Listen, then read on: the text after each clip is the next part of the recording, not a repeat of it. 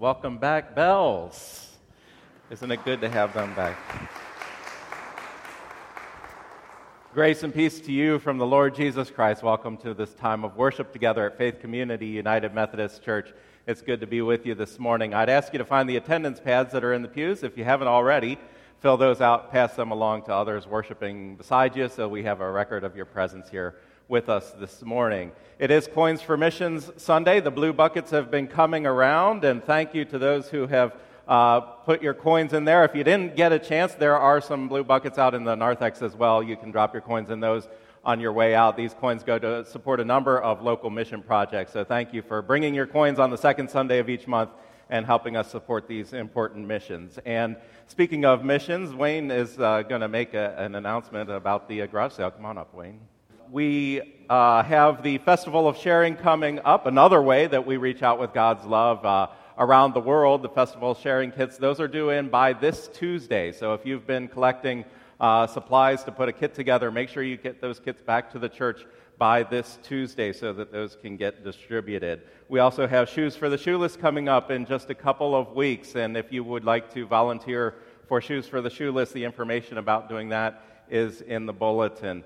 And I just want to mention that next Sunday we have our whole church family game night, and invite you all to come to the church next Sunday evening for our church family game night. We'll have food, we'll have games. You don't need to bring anything. Just come and enjoy the fellowship, enjoy our church family. So you're invited to that. The announcement about that is in the bulletin as well.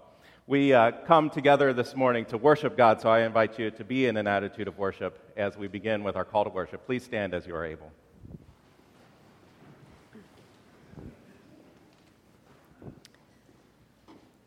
Come away from dullness and complacency. Wake up. God is calling us to listen and learn. The heavens are telling the glory of God. The firmament proclaims God's handiwork. How long will we refuse the wisdom God offers? How long will we ignore God's counsel and reproof? The law of God is perfect, reviving the soul. The decrees of God are sure, making wise the simple. Our waywardness separates us from God. Then, when we call on God, we hear no answer. We gather to renew our relationship with God. We seek enlightenment and the revival of our souls. Please join in our opening hymn, A Mighty Fortress is Our God.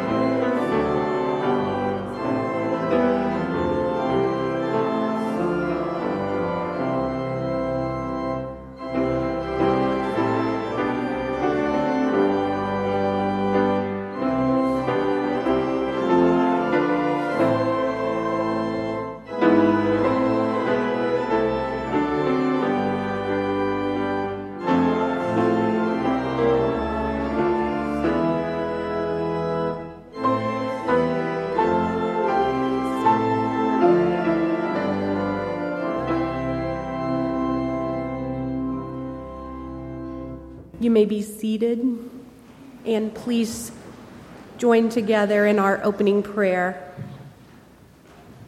God of all wisdom, renew our sense of awe and wonder as we gather before you, the source of all knowledge. Make your word known to us and stretch out your hand to touch us. Draw us away from our own devices that we may truly listen to the witness of all creation, speaking of wonders we have ignored. Give us eyes to see beauty in all around us. Align us with truth and righteousness. Quiet our scoffing and awaken our trust. Show us the disciplines we need to stay in touch with you each day. Amen. And you can join in our prayer hymn, Wonderful Words of Life.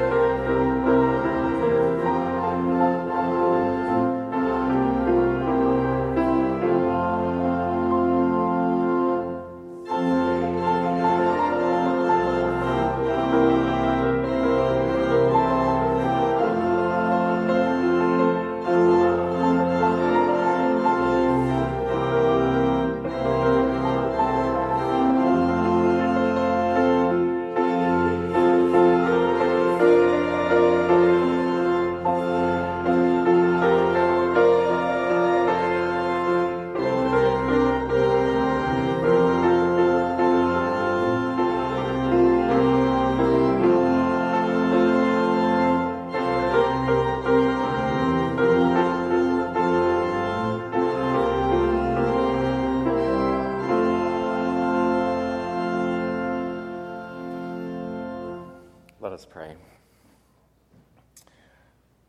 Oh Lord, we come here into this place of worship, into your presence, to hear once again those wonderful words of life, that life which you spoke into creation, that life which you breathed into each one of us, that life that you renew day by day, that life which you redeem and sanctify.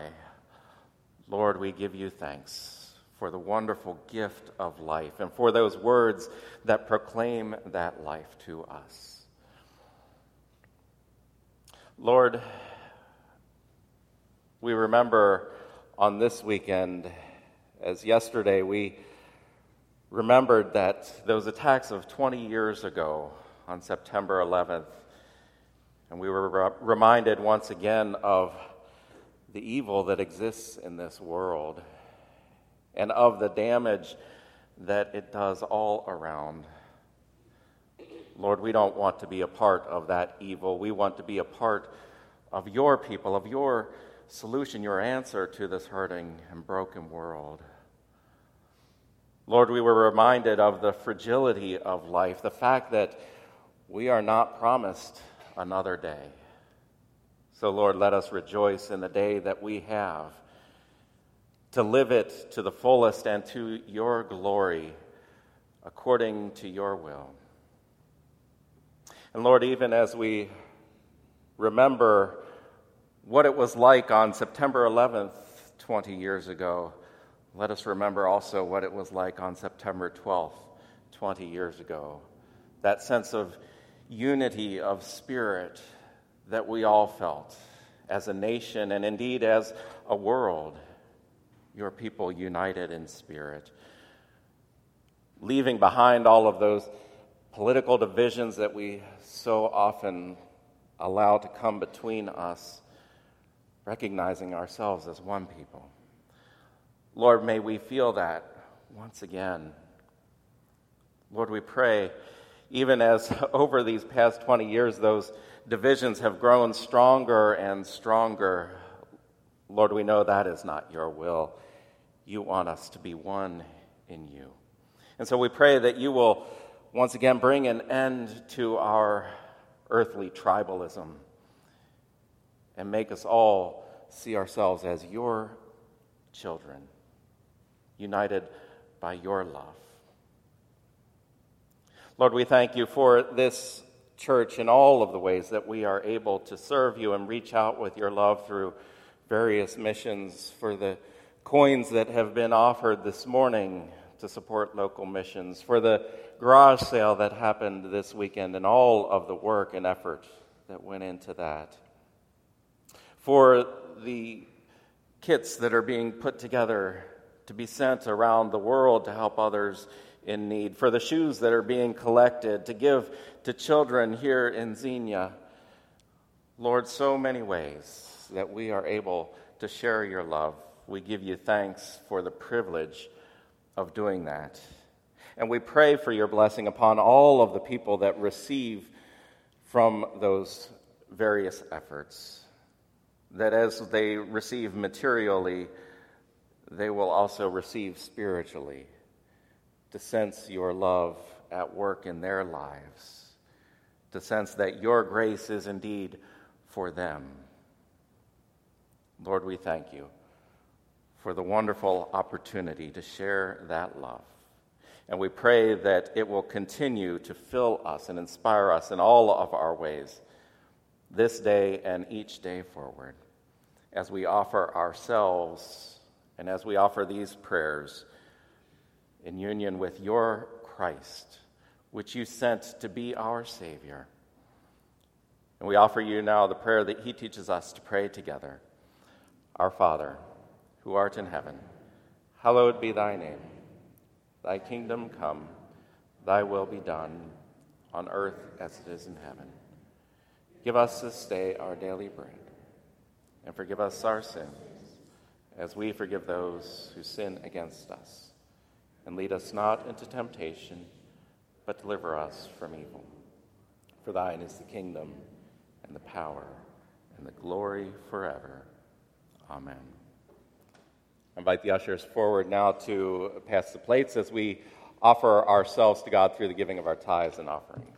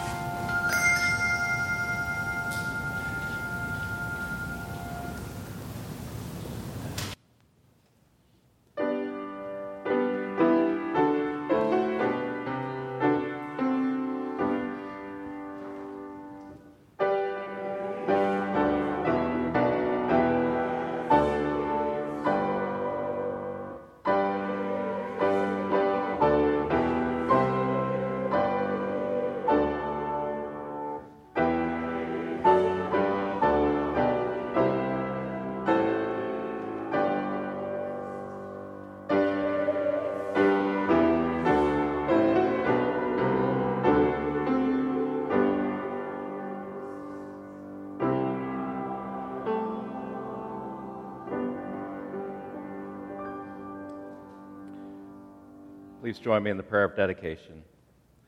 We offer the treasures of this world as a way of recalling all of us to a right relationship with you, O God, the source of all wisdom and truth. Your design for life is more to be desired than the finest gold. To learn from you and to serve you is our highest joy. May our offerings and our daily lives communicate this message. Amen. Please be seated.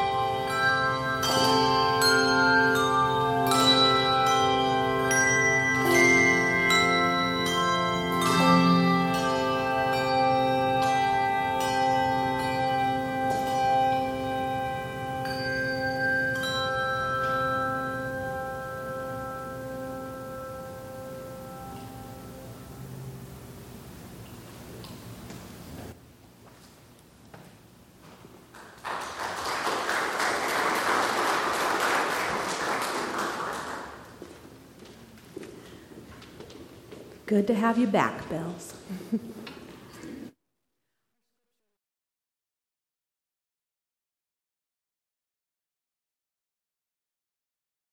Should become teachers, my brothers and sisters, for you know that we who teach will be judged with greater strictness.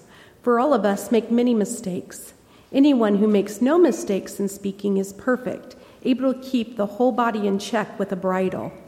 If we put bits into the mouths of horses to make them obey us, we guide their whole bodies. Or look at ships. Though they are so large that it takes strong winds to drive them, yet they are guided by a very small rudder whenever the will of the pilot directs. So also the tongue is a small member, yet it boasts of great exploits. How great a forest is set ablaze by a small fire, and the tongue is a fire. The tongue is placed among our members as a world of iniquity. It stains the whole body, sets on fire the cycle of nature, and is itself set on fire by hell. For every species of beast and bird, of reptile and sea creature, can be tamed and has been tamed by the human species. But no one can tame the tongue, a restless evil full of deadly poison. With it we bless the Lord and Father, and with it we curse those who are made in the likeness of God. From the same mouth come blessings and cursing. My brothers and sisters, this ought not be so. Does a spring pour forth from the same opening both fresh and brackish water? Can a fig tree, my brothers and sisters, yield olives, or a grapevine figs? No more can salt water yield fresh. The word of God for the people of God. Thanks be to God. Amen.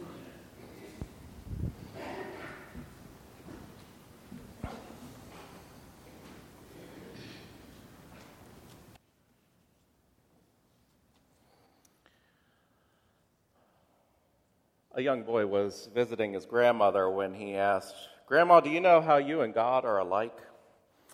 His grandma puffed up inside, thinking it had something to do with how loving she was, or how giving she was, or how her presence always made him cheer up.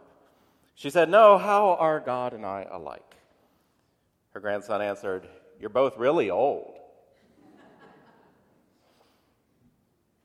A preacher was feeling like he had just delivered one wallop of a sermon. As he greeted people on their way out, a little boy came and tugged at the end of his robe. "Pastor," the boy said, "when I grow up and make lots of money, I'm going to give some of it to you." "Well, that's very nice," the preacher said, beaming with pride at the fine job he must be doing. "Yeah," the boy said, "my parents keep saying how you're the poorest preacher we've ever had." Neither of those stories is a personal account, thank God. Both of these stories illustrate the impact that a word, carelessly spoken, can have on a person. When it's a child who doesn't quite know what she's saying, it can be funny. When it's an adult, especially a Christian adult who really does know what they're saying and really ought to know better, it's not quite as funny. Pastor and author Craig Groeschel writes about his first visit to a church after having accepted Christ into his life. He picked this particular church to go to because of the way it looked. Beautiful stained glass windows, a mile-high steeple, a big bell. At the time he was a college student, he didn't own a suit, so he wore his best pair of khakis, a braided leather belt, and a wrinkly white shirt. After climbing the front stairs to the perfectly carved wooden doors, the person that was there to greet him offered him these warm words of welcome. "Son," he said, "we dress up for God here." Later in the book, he writes about an experience of going to be the guest preacher at a small church. He writes, "The volunteer receptionist told me bluntly, 'Young man, you'd better do a good job preaching because we have a visitor coming to church.' Evidently, that was unusual. She explained how a lady had just called and asked for directions to the church. 'Our church has been declining for several years,' the receptionist said sadly, 'and we need members to help pay the bills.' Before the service started," he writes, "I stood outside with the church elder greeting people. And that's when I saw the visitor. I knew this lady wasn't a member of the church because, well, she didn't look like anyone else there. All the members were dressed in nice suits and pretty. This young lady looked like she'd slept in what she was wearing. It wasn't that she didn't care for herself. It was just obvious that she'd had a tough life. As she slowly approached the church, her eyes and body language communicated she was nervous and intimidated. I admired her courage to visit a new church all by herself. What had triggered her to come? Had she been abused? Was she at the end of her rope and in desperate need of Christ and his people? The elder stepped in front of the young lady and blocked her path into the sanctuary. "Miss," the man said in an intimidating tone, "at our church, we wear our best for God." My jaw dropped in shock. "No, you didn't just say that to her." Unfortunately, he had. This young woman's eyes filled with tears as she dashed back to her car to make her getaway. Those stories sort of form a bridge between last week's reading from James and this week's reading from James. Last week we heard from James regarding discrimination within the church, showing favoritism to those who are better off, looking down upon those who are poor. This week's reading from James talks about the power of words, and especially the way that power is often used for harm rather than good, for cursing rather than blessing. We've all heard the claim taught to children, "Sticks and stones may break my bones, but words can never hurt me." I'm sure we all realize by now that that's a lie. We know from experience it's a lie. Words can and do hurt us sometimes. We know from the Bible it's a lie. Our reading from James tells us what a tremendous force the tongue is. It's a small organ compared to the rest of the human body, yet it boasts of great exploits, writes James. James compares the tongue to a flame. How great a forest is set ablaze by a small fire, he writes. We've seen it in the news lately. Wildfires destroying massive forests. It doesn't take much at all to get it going. Just a tiny spark, and before you know it, the blaze is out of control. James says that our words are like that. It seems like such a small thing, a thoughtless word, carelessly spoken, nothing to be overly concerned about, nothing of much consequence, right? Wrong. The damage that can be brought about with our words is beyond what we could imagine.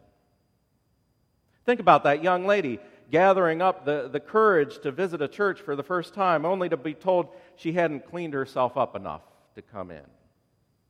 Would her faith be able to endure such an insult as that? Would she decide that she must not be welcomed by God, that God's grace was not for her? Would she return to whatever desperate situation she had come from, whatever glimmer of hope she might have had, dashed never to return? We can only begin to imagine the impact on her immortal soul caused by that harsh and judgmental word of that man of God. I'm thankful we don't say things like that to people in this church, at least not based on appearance or wealth. But we still need to be careful how we speak to one another. Because whether you realize it or not, and whether you like it or not, when you speak to someone in the church, your words are a representation of your faith, and your words are a representation of God. Do the things that we say to one another and the way that we say them reflect the grace of the God which we are here to praise? Are we careful to speak with grace even when we disagree? James starts off the chapter saying that not many should be teachers because they will be judged by a higher standard. In the context of this letter, James is talking about those charged with teaching within the church. He's not talking about school teachers, although I'm sure the same is true of school teachers as well. They're often held to a higher standard. More is expected of them than of others. But within the context of the church, those who are charged with teaching the faith are going to be watched even more closely than others to see if they are in fact living it out. Just this week, I was speaking with someone, not anyone here at this church, but someone who was talking about having worked in a church where she also attended worship. She said that the person that the pastor was in the office during the week didn't line up with the things she heard him preach on Sunday morning. She eventually had to leave that church because it just became too much for her to take. I'm not saying this to toot my own horn, but just as a matter of self-awareness, I have to always be conscious of whether the way that I speak with people in the office and on the phone and out in public lines up with the gospel that I preach on Sunday morning. I also have to confess this. As good as I think I am about that in the office and on the phone and out in public, I'm not always as good about that in my own home. I've always prided myself on being a very honest person, And there was a long time in my life that I took pride in being brutally honest. More recently, I've come to understand that brutal honesty is not really a virtue. God doesn't call us to brutal honesty. God commands us to speak the truth in love. I haven't always done that, and for that I repent. I'm sure that there are others here for whom that is true as well. That's why I'm sharing this, not to turn this into my own confessional, but to call you to repentance too. While James highlights those who are teachers, and while he's writing in the context of the church, this passage is addressed to all of us, and it applies in all times and within all settings. We who profess Christ will be judged by our words. Do we allow our faith to bridle our tongues? Or do we give our tongues free rein? Because if we are giving our tongues free rein, then we are not living out our faith. Our tongues are, as James puts it, a restless evil full of deadly poison. Our speech has to be tamed, restrained, brought under the control of the Spirit. Just as in chapter 2, a faith that does not show forth in good works is dead. So too in chapter 3, a faith that doesn't sound forth in the words and the way that we speak is likewise dead.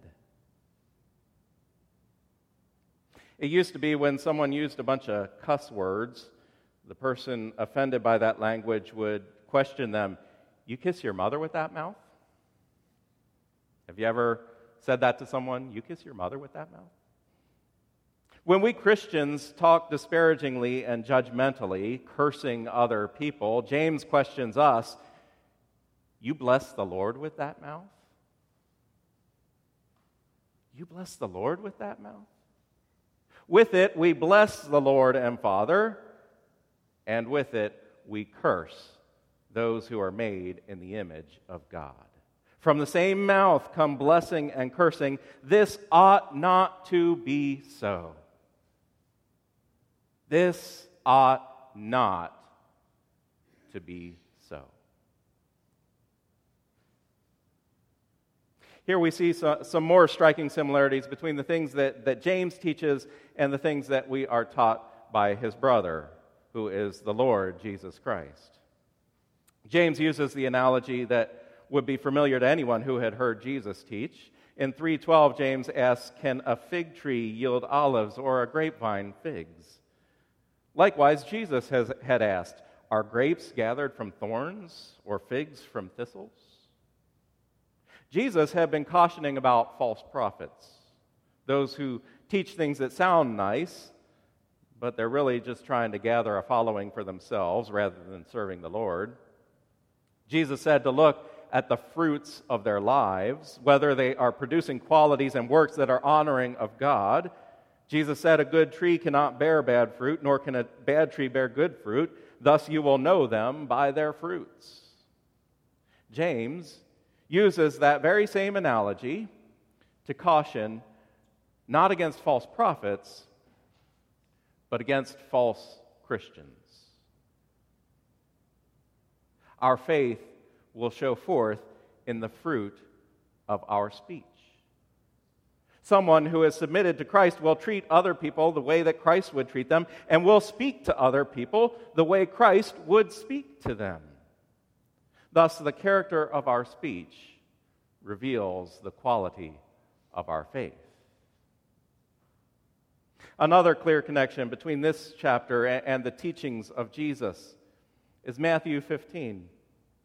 In Matthew 15, some of the scribes and Pharisees were complaining about Jesus' disciples eating without first ritually cleaning their hands. They claimed that doing so was bringing defilement upon themselves.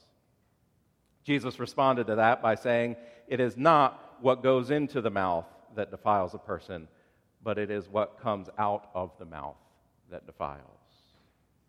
Later, he explained this further to his disciples. What comes out of the mouth proceeds from the heart, and that is what defiles. For out of the heart come evil intentions, murder, adultery, fornication, theft, false witness, slander. These are what defile a person. It is what comes out of the mouth that defiles. For what comes out of the mouth proceeds from the heart. You see, according to Jesus, and echoed in the teachings of James, the words that we speak and the way that we speak them flow from the heart. They reveal our faith, what we truly believe. If we speak hatefully of other people, then that shows that there is hatred in our hearts. If we speak angrily of someone else, there is murder in our hearts. If we're speaking in raunchy ways, that shows that there is adultery and fornication in our hearts. If we speak words of envy, there is theft in our hearts. These are the things that defile, and giving voice to them brings judgment upon us. According to both Jesus and James, when we speak in these ways, we are defiling ourselves. We are giving free rein to these demeaning characteristics. We're giving these degrading qualities life, making them the reality in which we revel, when we ought to be bridling these things, saying no to these things, keeping them in check while we wait for and pray for and allow the Holy Spirit to change our hearts. Our tongues boast of great exploits, according to James. The power of the tongue, both for good and for evil, far exceeds its size. It is indeed a mighty force. But there is a force mightier than the tongue. There is a power that can bring all of our words and all of our deeds under His control. That power is the Holy Spirit. That power is God. God is a force mightier than all other forces combined. God is the one who gives power for holy living, and that includes the way we use our tongues. The solution to our problem is not just to try and be more careful in what we say, although that would be a good start. But if what comes from the mouth proceeds from the heart, then the real solution is to be given a renewed heart. And this renewed heart comes only from complete submission to God.